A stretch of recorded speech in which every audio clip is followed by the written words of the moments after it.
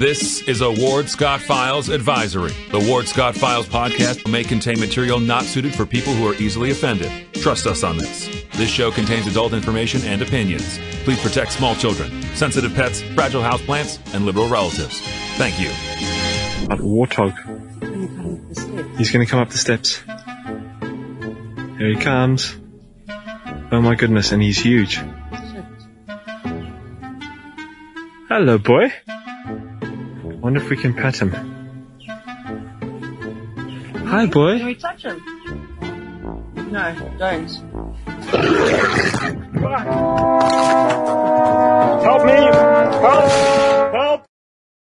Good morning. By golly, the rain has cleared out of here in the piney woods of north central Florida, God's country, and we've got a sunny day, and maybe we'll get a good jump start on the weekend here, and let the retention ponds recede and the water run off the road, and the potholes return to potholes, which really have been potholes filled with water. In Poncho County, they don't fix roads. They don't like roads. They actually hate roads. And good luck with that. So this is Professor Ward Scott here in the Warthog Manly Command Center inside the Melon Law Studio in the piney woods of north central Florida, which is God country, as you might already have determined from my enthusiasm about our geographical location.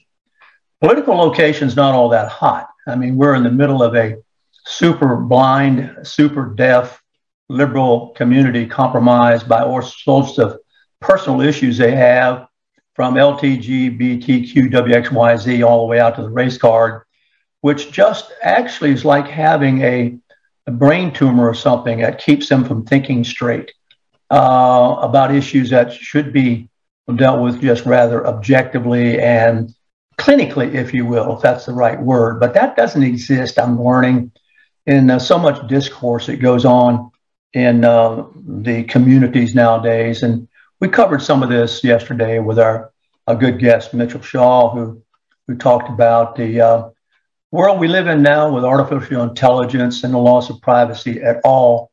So it's a different kind of cosmos. We have trouble finding young ones, for example, young people who actually want to do manual work. They'd rather play video games or be connected to this apparatus I'm connected to right now, talking with you all. So this is presenting a big problem in the rural communities because we're running out of farm hands. Once upon a time, there used to be a term called farm hand, and it really meant that. You had a person who lent a hand on the farm. And the work on the farm is not about mechanisms, although it has been, of course, translated into tractors and things of that nature. But we still fix fence by hand. We still dig up thistleweed by spade and shovel. We still do hammer and nailing, all that sort of business. So it's a lost generation, really, on this particular rural front, and we fight it constantly with more and more city folk running the affairs of people that they really don't have much experience with. So today I want to just talk locally again, sort of lead off with some local things here that are of interest to some local people here. There's this is a free speech issue, I guess I'm going to speak about. It's been brewing in one of our local communities here for a while, the High Springs. High Springs has got the name Springs for a reason. It's very near a lot of springs, in case you're listening to us in some other parts of the world. Cave diving and that business has always been an event here that draws people from all over the world. And they come here, and it's rather a tourist economy in that respect. It's a kind of a quaint part of the county. It's unique in that it has these springs that attract people I've seen here locally from Germany and everywhere else who come here to cave dive. And it has been for a long time, it's struggled to remain such. This is basically kind of the issue we have going on in Florida. We have too many Yankees coming. And we talk about that. I mean, they're just flooding down here out of these poorly governed blue states to get away from the heavy taxation, the heavy regulations, the dense city violence and crime, the lousy schools, the whole 9 yards, the intensification of their living accommodations. And they come here, and we're just hoping that they don't bring with them their own kinds of problems and transplant them here. But we can't stop it. And we can't really stop what happens in High Springs either, any more than we can stop what happens at the Georgia border. People are going to come to these communities. Initially, of course, the smaller ones run by so to speak, church folk, caved into the abolition deniers or abolition, people against abolition, and, became wet. High Springs was one of the last communities around here to actually allow liquor, that old stuff that'll make you lose your mind, And of course, with the liquor, we opened up restaurants and that sort of world.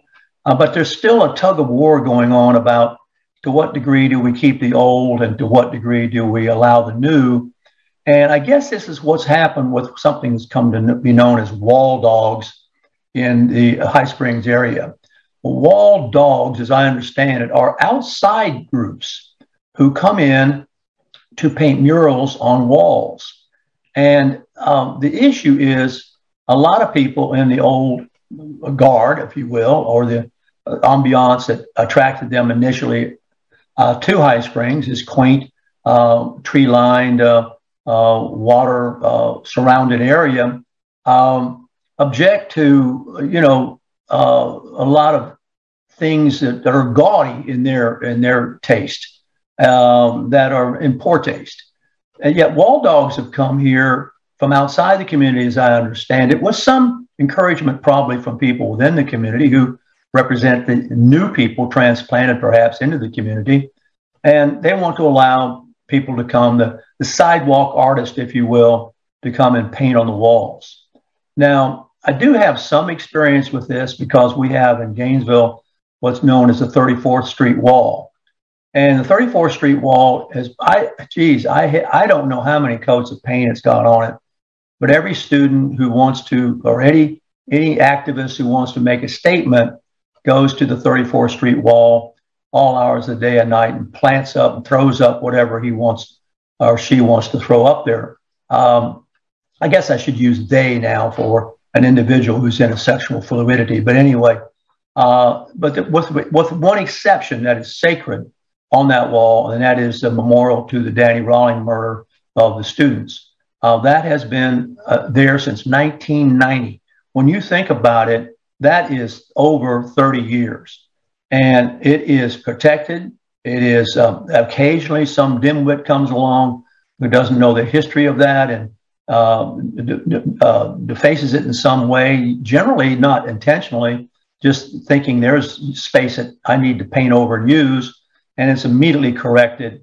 It is a memorial on a public wall about a public incident that really forever changed this community. Now, in the High Springs area, the debate has been about, well, we can't really stop you from going on private walls if the private owner of a brick storefront wants a wall dog to paint something on it. That's something we can't stop. I mean, that gets into the First Amendment, the Constitution, all these things, Bill of Rights, you name it. The whole thing is somehow violated by the fact that it's being done by a private property owner, but the public sees it. And that's something that is debated. Now, I don't know how this will wind up, but it is an interesting conversation about what are the collision points between the public interest and the private rights. And as it stands right now, I think the city is in limbo about this. They're not sure how to legislate this, if they can, what policy or rules they can actually pass as a city commission or council to limit basically the gaudiness of what some depict as gaudiness, others would see, beauty is in the eye of the beholder, see as attractive. So it's a discussion that we'll keep an eye on. Members of the research team have been keeping me up to date on this.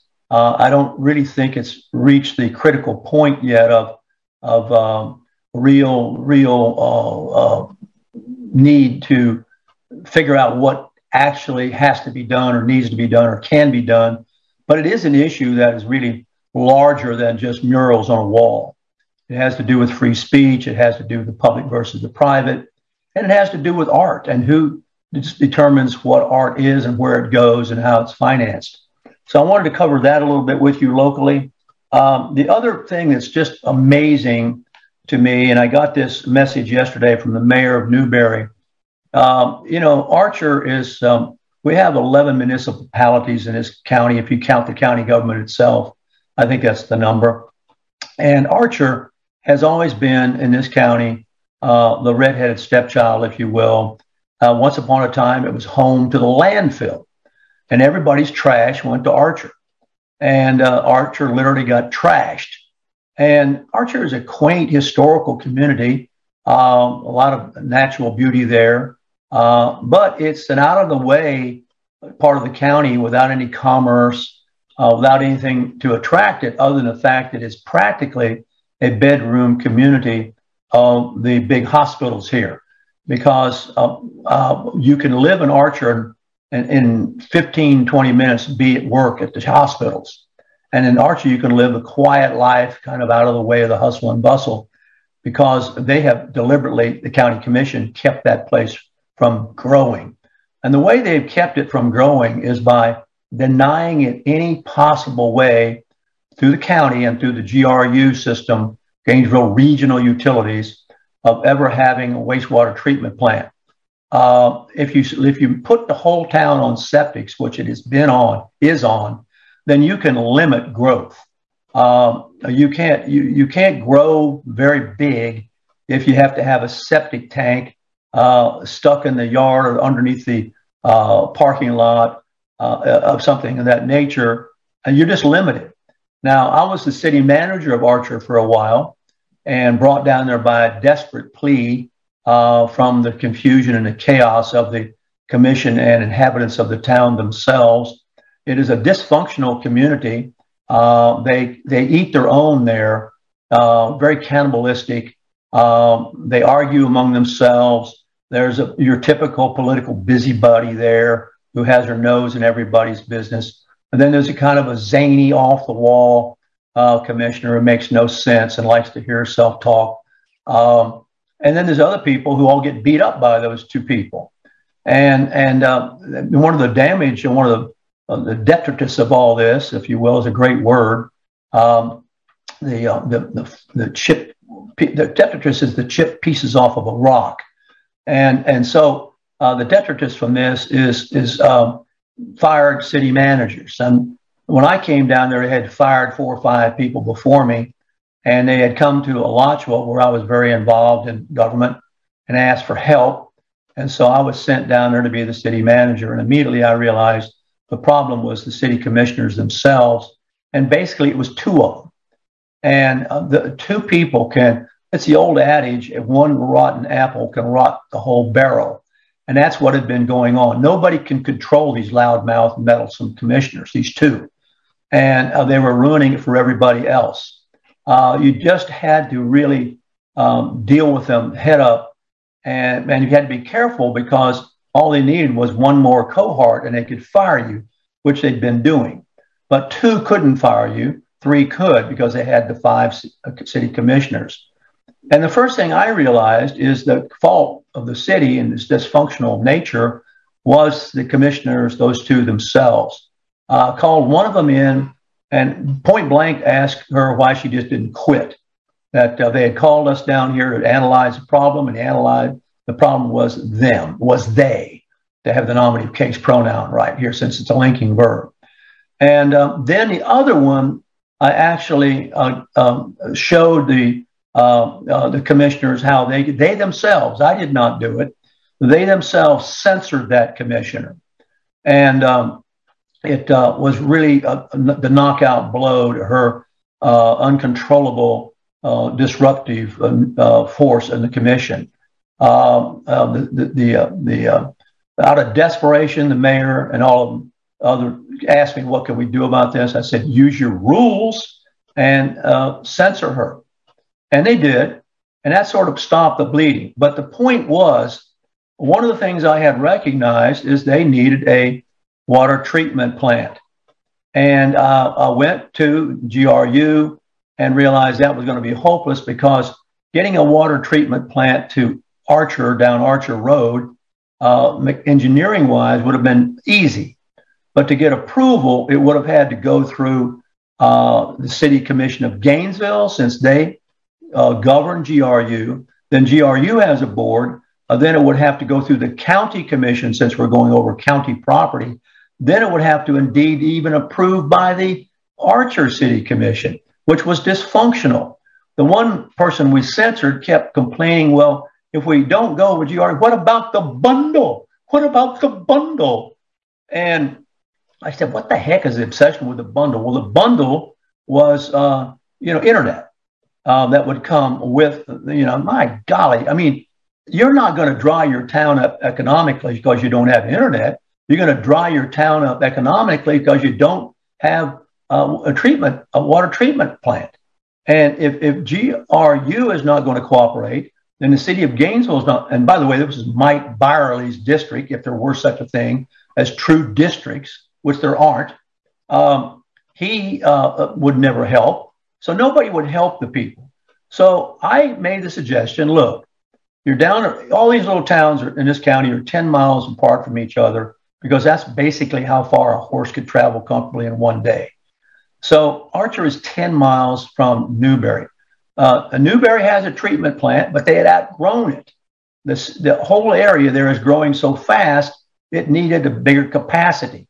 So I approached the mayor and I approached the reasonable city commissioners and said, listen, I'm going to engineer a deal where you connect up with Newberry and go in cahoots with them on a treatment plant. Well, that got killed because the crazy commissioners couldn't see their way through the fog to make it happen, and actually died on the vine of its own internal dysfunction. That was probably 2010, 2011 when I was there. So it's been a decade at least since yours truly first made this suggestion. And it seemed very reasonable. I'd been to Newberry. Newberry was very agreeable to it. Archer itself couldn't get off the dime, couldn't make up its mind. And, this taught me a lot about politicians and their limitations and how they're saddled with their own lenses that they see through. I mentioned the other day the admittedly gay one on the county commission is all about gay issues, which is just a personal, private issue.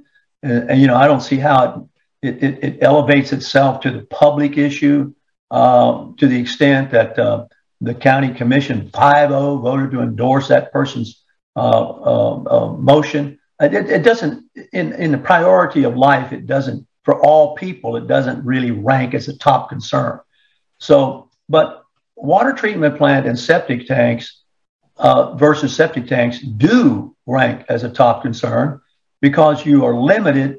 And imagine all the environmental issues that are involved with septic tanks leaking into the aquifer, which is split with that issue in that area. Because how often do you clean the septic tank? Well, ideally, you'd clean yours every 4 or 5 years. I guarantee you that doesn't go on in Archer. So lo and behold, yesterday, I get a message from the mayor of Newberry, our good friend, Mayor Marlowe, who says, guess what? Yesterday, I guess it was, the city of Archer voted unanimously to, take up yours truly's idea 10 years later. And there we are. As I understand it, Archer will eventually have a water treatment plant, and you will be able to get off the septic tanks. And that'll be a problem, logistic problem. How would they do it? A whole bunch of problems come up. But at least that is going to, and the nice thing about it is you don't have to get GRU's permission. And the heck with them. And so this is a hopeful sign. It's very amazing to me. And it's down to leadership. I counseled quite a bit with the guys in Newberry and I counseled with the attorney to Archer. I've counseled with the attorney to Archer for a couple of years and said, don't you think you could maybe advise these people a little bit on what common sense tells you is the way to go? And so I guess maybe perhaps this is finally an idea reached its time. It certainly is going to change Archer. Now, you have to recall how onerous the government of a liberal community is. Waldo has to have its water main run up to it from 39th and Waldo Road here in Gainesville. They wanted to have, because they're growing, even Waldo is growing. And so when they finally got the approval, and it was not Lauren Poe, but the previous mayor who ran through the stop sign, and it was all liquored up and all. I can't remember his name now. The gay mayor, gay, I hate that word. But anyway, he and the cohorts at GRU said, okay, we'll run the water main up there to Waldo, but we'll only let it be a 10-inch main. And the reason they did that, as opposed to a 12-inch main, there's a world of difference, because a 12-inch main would accommodate growth from one northern part of Gainesville all the way up to Waldo, but the 10-inch won't. The 12-inch would. And so I asked the city manager of Waldo, why didn't you ask for the 12-inch? Why didn't you hold your guns on that? And they said, because if we had insisted on that, they wouldn't have allowed us to have the 10-inch. So this is the way GRU, Regional Utilities, and in cahoots with the Gainesville City Commission idiots who landed here, the DNA for them in 1947 when the UFO arrived by the Lake of the Stupids, keep these municipal governments from growing. And because the absolute hateful image on the target for Alachua County and the city of Gainesville is the word growth. They hate that word. So they hate roads. They steal from the gas tax. They don't fix roads with the gas tax. They pay guys to mow the roads because they fired the labor they had from the inmates because, oh my God, that we can't let people drive in. This is the truth. We can't let Karl Marx Hutchison, the communist commissioner, engineered this whole thing. Well, my golly, we can't let people drive into a beautiful Alachua County and see prisoners cleaning the roads. My God, we can't do that. They shouldn't even be prisoners in the first place, for crying out loud. What are we doing? So all of a sudden, with a knee-jerk reaction, away goes the inmate labor, and along comes the county labor to the tune of $15 an hour at least, with all benefits, and to do the job half as good, if that, as the inmate labor was doing it, all for the visual impression a newcomer might get to the county. And it's all the money to pay the people came out of the gas tax. And yours truly is the one who discovered it. And nobody even begins to ask the questions yours truly asks. So it is amazing that anything gets done with these type of people squashing everything around the community. So it is a very, very interesting, and finally, to me, because I had a personal attempt at this, to get Archer into a world where they could begin to enjoy a better standard of living. Now, that's going to be controversial, of course, because those who want to live in a quaint little community of the moss-limbed oak trees might not want growth, and they might be satisfied with a septic tank. But there's only one restaurant, for example, when I was there, a very good one in the city of Archer, very good, which could only accommodate X number of people because they couldn't make a parking lot big enough to accommodate more people. And so I'm going to respond to Plan Nation Mark here, and he's exactly right. So they could only have so many tables in the restaurant because they couldn't have a big enough parking lot because most of the parking lot was consumed by septic tank. So there you go. There you are. Now, Mark makes a good point. The labor in the pipe size is not the expense. The running a 12-inch pipe to Waldo from Gainesville would not be the expense. It's the labor that's the expense. So logic, now get this now. This is politicians. I bet you there's not a person on God's green earth in this community who knows this but me. And if they do, they've kept their mouth shut about it. The expense is not in the diameter of the pipe. The expense is in digging the earth to put the pipe in. So wouldn't common sense tell you that while you're doing the expensive thing, you put the biggest pipe in you could? Because wouldn't common sense tell you sooner or later you're going to have to put a bigger pipe in because you ain't going to stop the Yankees from coming to Florida? No, they don't think that way. They only think with a particular set of blinders on. It be it the LGBTQWXYZ or the race card or the anti-road or the anti-growth or any number of blinders these commissioners wear. They cannot, you know why blinders are there. That's to keep the horse from looking to side and being distracted from the direction you want the horse to go in. So they are all blind. Who put the blinders on them? The Democrat Party did. The ideology of the Democrat Party, because every single commissioner in the City Commission of Gainesville and the County Commission of Alachua are Democrats. Okay?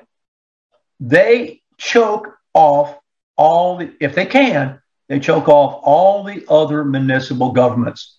They did it with the Growth Management Act, which I will never forgive the mayor of Alachua for not helping us with. They now can go in and fiddle around with what's going on inside a municipal government. Let me give you a classic example, which you don't know about. You've forgotten your institutional memory if you ever knew about it. One of the Ward Scott fraud files, when we're on the radio, we made a recording of this and played it over the air. There used to be in High Springs a conversation about something known as a cat sanctuary. There was a cat sanctuary in High Springs that fell on hard times, that became odorous. The place was there's such a thing as air pollution too, It was annoying the heck out of the neighbors. Nobody could get the owner of the sanctuary to knuckle under and, as I remember it, and take care of the sanctuary. And so the city manager, the city attorney, they came to the county commission to address the county commission about it, and they wanted to voice their concern for this, and they were informing the county commission that they were going to, take down the cat sanctuary because it was violating all sorts of beautification. You name the criterion. The neighbors were going crazy about it, and so they came, and lo and behold, this Mike Byerly, who Ken Cornell would like to be like. I used to call Ken Cornell Mini Mike. He wanted so badly to be like Mike Byerly. Mike Byerly, this is how diabolical that guy is. He found out that the cat sanctuary, are you ready for this? Was actually situated in an enclave in the city of High Springs. Now, what is an enclave? An enclave is a piece of property that is actually in the county that never wanted to be absorbed into the city. There's an enclave right now between me and a big neighborhood to the west of me, and in between are about 60 acres of county land. Now, let me tell you what that has done. That the land on the western side of this enclave all has cable TV. Now, I don't care about cable TV, but anyway, all the houses there have cable TV.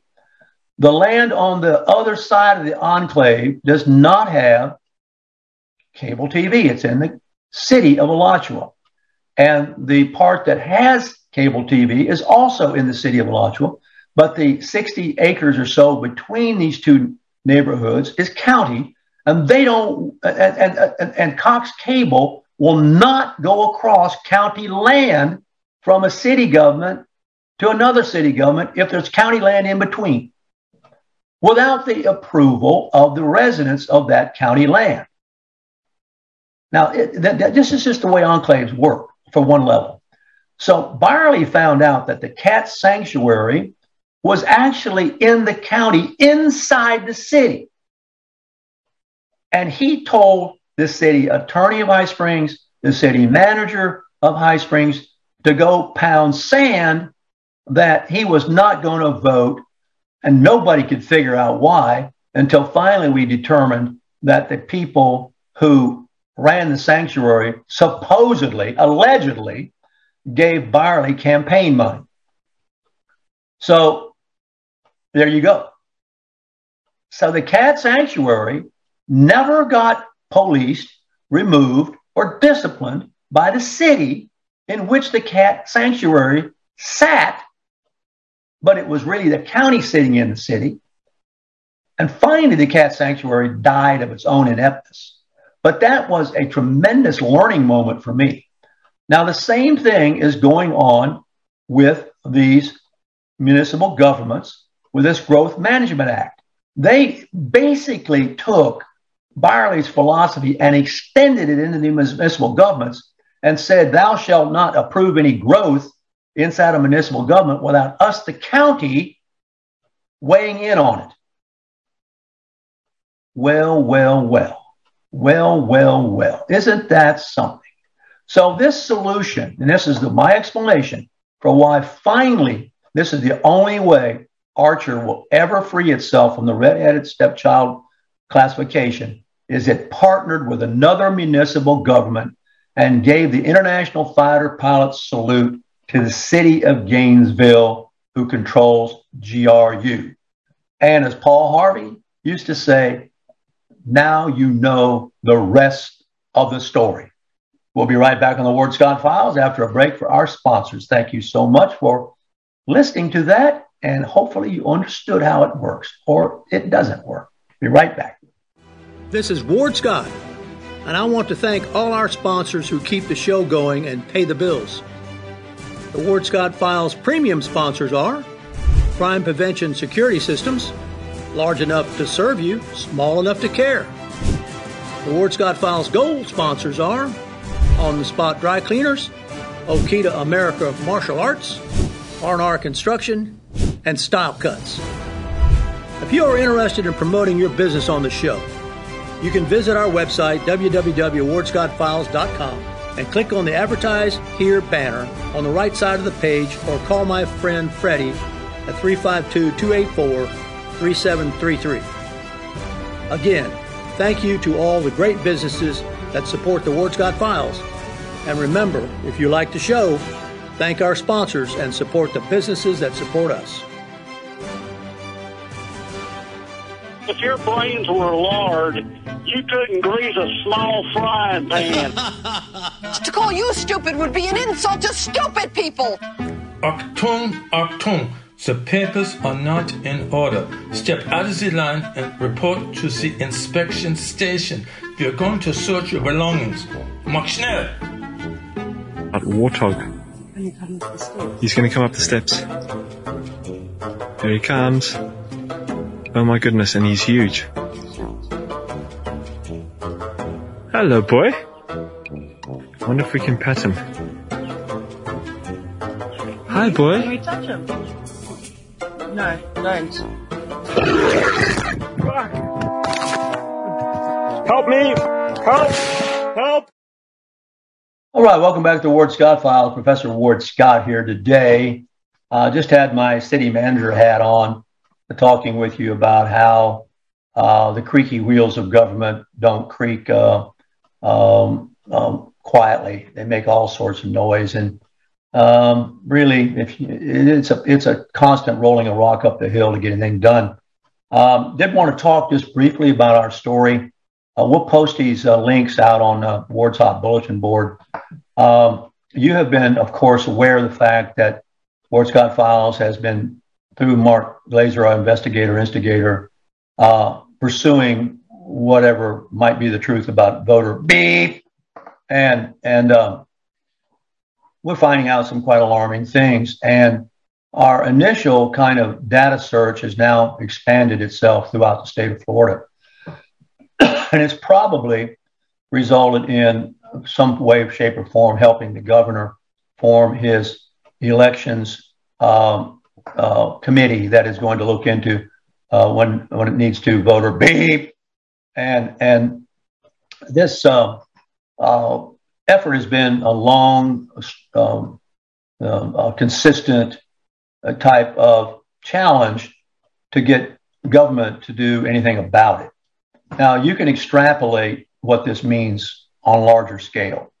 There's all sorts of stories, about how voter beep is a hoax and this and that, one thing and another. But how do you know? If you know what we know and know how difficult it is to get past, let's just say, the supervisor elections, who are really sitting on their duff. These people draw enormous salaries, don't much do anything but shuffle the votes, and every once in a while, do some clerical work on districting, but they're not really on their game. And so what really exposed it and initiated it was this influx of Zuckerbucks. And all of a sudden, we tipped off. The research team is probably more powerful than even the state attorney's investigating forces. This state attorney is probably going to be a one-term state attorney. It's mounting disgust with him. But our investigative team is probably bigger than his. And I don't have the numbers, but I can tell you that many of you out there are members of it and supply me with information, very reliable information. So we got tipped off about Zuckerbucks. The paper here didn't know about it. The TV people didn't know about it. And we started covering that story. You remember way back when. And then we began looking a little more strongly at voter rolls and data banks and things. And we discovered some alarming things that we shared with you and documented with you, and did with the help of your donations. Really, some of you wonder how we use donations. We use donations to get past some of these walls that are put up. You got to pay for public records, this, that, one, another. There's all sorts of things that government can do to put up a firewall that you can eventually get through, but it takes you time and money and energy to do it. Never mind the expertise to know how to do it. And so we started, and this is really where I praise the investigator instigator so highly. He's just absolutely fantastic. And the Ward Scott Files has been basically the outlet for this. We really couldn't find any other news organization that would touch it. Even now, I exchanged some comments this morning with a local liar about it who doesn't get it. It's really kind of amazing, really. Thinks it's statistically insignificant. If it's statistically insignificant, well, we're not even scratching the surface. Tell that to Al Gore. Tell that to Andrew Gillum. You think it's statistically insignificant? Yeah, you tell it to those guys, particularly on local issues. You think it's statistically insignificant on the Growth Management Act? You think some of these local elections is statistically insignificant? No, it's hugely significant. But that's not where the general news focuses attention. The general news focuses attention on tamping down the laptop deal of Hunter, making sure that the narrative about the election meets the community standards, which then are applied by YouTube and Facebook in a mindless algorithm kind of way. And we discussed this yesterday with our guest. So we have been slowly but surely putting the thing together. And first of all, it got picked up by Politico. That's a big deal with Gary Feinhoff. That is a big, big deal. Okay. Then we got picked up by Newsmax. That is a big, big deal. Okay. And then we got picked up by Breitbart. Breitbart, in my humble opinion, is the best aggregate news website in the country, the world maybe. The writers are great. They're smart. I know a couple of them personally. I've interviewed one of them on the show. They are on top of their game. They are incredibly good. They're very smart. They are ahead of the curve. That news aggregate is something that I consult several times a day, along with a lot of others, of course. And they have now picked up this story. It's on the homepage, front page, and it has already, when I checked just before I went on the air, received about 500 or 600 comments. So you don't think this country isn't frustrated about this? If we can, that only went up this morning when I rose with the chickens, okay? And before the sun even crested the forest line here, I'm consulting the news. And this was there. Before the sun had even topped the forest line, this is out there, and within minutes, there's 400 or 500 reactions to it. You can go to the Breitbart page and hit the story, and we're going to put the link up on the Ward's Hot Bulletin board, and you can check it, and you can see how many comments are pouring in about this, and you can draw your conclusions about what this means to the nation. And it started our conversation about, that's now got, I don't know, by now I haven't looked at it, might have 1,000 responses, started right here in Alachua County and was only covered, are you ready for this? Are you sitting down? Was only covered by the Ward Scott files. I immediately saw what we had. Okay? You think the state attorney, he's tried to kill it. He's sitting on it now. They don't want to get into this. This is a nightmare to them. They would have to admit publicly that they're inept, that things sneak by them all the time. We're not even talking about the judges. So I want to key you up. I want to clue you up to this. I want you to know this is out there. Go to Breitbart. I will put the link up in a moment on Ward's Hot Bulletin board. We'll put, I think we already have let me ask production. We already have Politico and Newsmax up there. Have we got them up there, production? We're going to be up there shortly. We're going to put up Newsmax, Politico, and now Breitbart. I think production's got them all. And they'll be over on Ward's Hot Bulletin board. You can click on them when we post them up in a little bit here. And you can go read the stories. And you can go see the story behind the story. The story behind the story, you're looking at one part of him. The other part, of course, is the great investigator, instigator, who is tireless in this and is as shocked as I am that there's so much lethargy or ineptness or indifference or blockage or whatever you want to say about getting to the truth. And I've said quite a while now that the real truth about voter beep won't be known for 10, 15, 20 years. I mean, there's just this concerted effort to steer the country in a certain direction. And that direction has many different descriptions. You know, it's called woke, or it's called purging yourself of your white guilt. You know, all kinds of crap floats across the screen here. That is detritus. It's just detritus from the crap that's in the brains of a lot of these people. So I just wanted to alert you to it. It is really quite amazing that we're the only people really around here. I did send the story over to Paige Beck this morning, I've sent it out to some other people, but, they're almost like, oh, well, it's over my rear. I'll tell you, one person who did not ignore it was the governor. And out of this kind of research, trust me, has come the Election Crimes Committee. Trust me. So it's all there to be discovered still. We're going to keep pushing it. We're going to keep investigating it. We're going to keep the pressure on, and we're going to keep you informed. So there you are. Now, as Paul Harvey used to say, maybe you don't even know who Paul Harvey is or was. The rest of the story. You're just really getting sort of the beginnings of the rest of the story.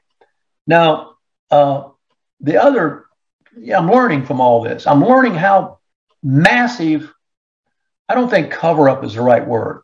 I think incompetence, probably investigative incompetence there is in the general news.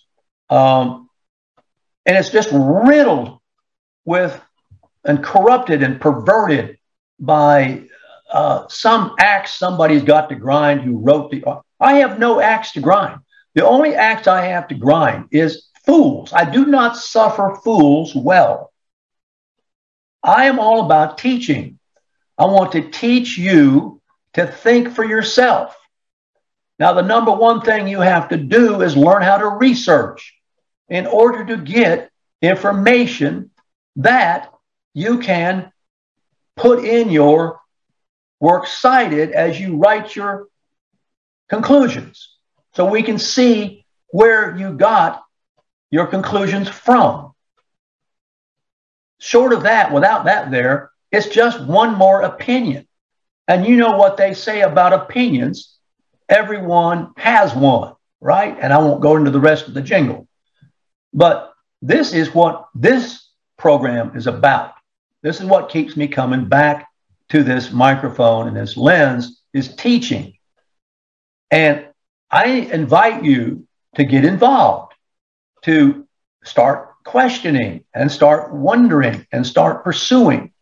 And you certainly have the ability to reach out to the Ward Scott Files. My contact information is very easy to get. And I thank so many of you who send me information, and I deem you to be members of the research team, which is huge. Some of the people who have sent me, I don't know personally. I've never met, but they listen to what's going on. They're frustrated about information not being shared in the community. And so they send it to me. And after we evaluate it and look at it carefully, we distribute it. We had an enormous hand in the changing of the superintendent, Simon, at the school board. Trust me, we had enormous numbers of people who were hungry, as Rodney Long would say, for the information on that. And it was the information about Mr. Burton that was so revealing and the way he was treated. So it's you never know what itch is going to lead to the, I used to have a friend who was a dermatologist, a physician, and he had on his license plate itch doc on his Porsche, and he used to go around saying, if it itches, scratch it. I thought that was so funny. So if you have an itch, scratch it, because you don't know what it's going to lead to. But there's so many people who, in their professional positions, who don't really know how to handle the obligations of their position. All the standards which I am holding myself to are simply self-imposed. There's nobody telling me what to do or how to do it. And that's exactly the way I like it. The only people who are telling me what to do or how to do it are you. And I get feedback, and I listen to the feedback, and I, where necessary, adjust to the feedback. So I don't have any FCC, which I had on the radio. I don't have a station manager, which I had on the radio. I do think there's a need for a network of podcasters like myself to be put together in programming that people who listen to events like this, shows like this, could listen to throughout the day, that would be put together by a network coordinator. That was one of the things that occurred to me yesterday as I listened to Mitchell Shaw. We need a network coordinator, a programmer, if you will, that would put together informative shows like this one, if you consider this to be one, along with others throughout the country. And you could, 9 o'clock listen to this one, and 10 o'clock listen to another one, and 11 o'clock listen to it all throughout the day, even throughout the night. And I know there's enough out. This is kind of the Underground Railroad, if you will. This is really kind of Radio Free Europe, what we're doing here. What I'm sharing with you about this election beat is not among the general news. So we are really kind of behind. We're underground. I more and more I see myself as underground, not out there, because out in the front there's people won't touch me. There's sponsors. It's very hard to get sponsors for this show because they're scared of being canceled by the woke generation, by the woke culture. They're scared, and yet they're perfectly willing to not fight. I mean, it's amazing. It's amazing. That's okay. I mean, those of you who donate help tremendously, and we'll just keep on going. I mean, I don't have a staff. I mean, we got production guys here helping us. We got the investigator. We don't have, we don't have this, Fox News organization or anything like that. We don't have it. So it's, sometimes I'm slow in getting back to you all. I apologize. Now, one of the things that's so interesting to me right now, because I've been involved with this, is this term that I use today, originalism. Originalism is the term that's being used to decide whether or not this Jackson woman is a good candidate for the Supreme Court. I've watched her. I have a lot of trouble believing for a moment that she's not carrying with her all the baggage that you would expect her to carry, even though she's very good at claiming she isn't carrying it. I don't believe it. And it's easy to take a look. One of the telling places is where she's on the board of trustees of a college that is up over its head in sticking the critical race theory in the curriculum. And when she was asked about that, she said the trustees had nothing to do with what was in the curriculum. Let me tell you something.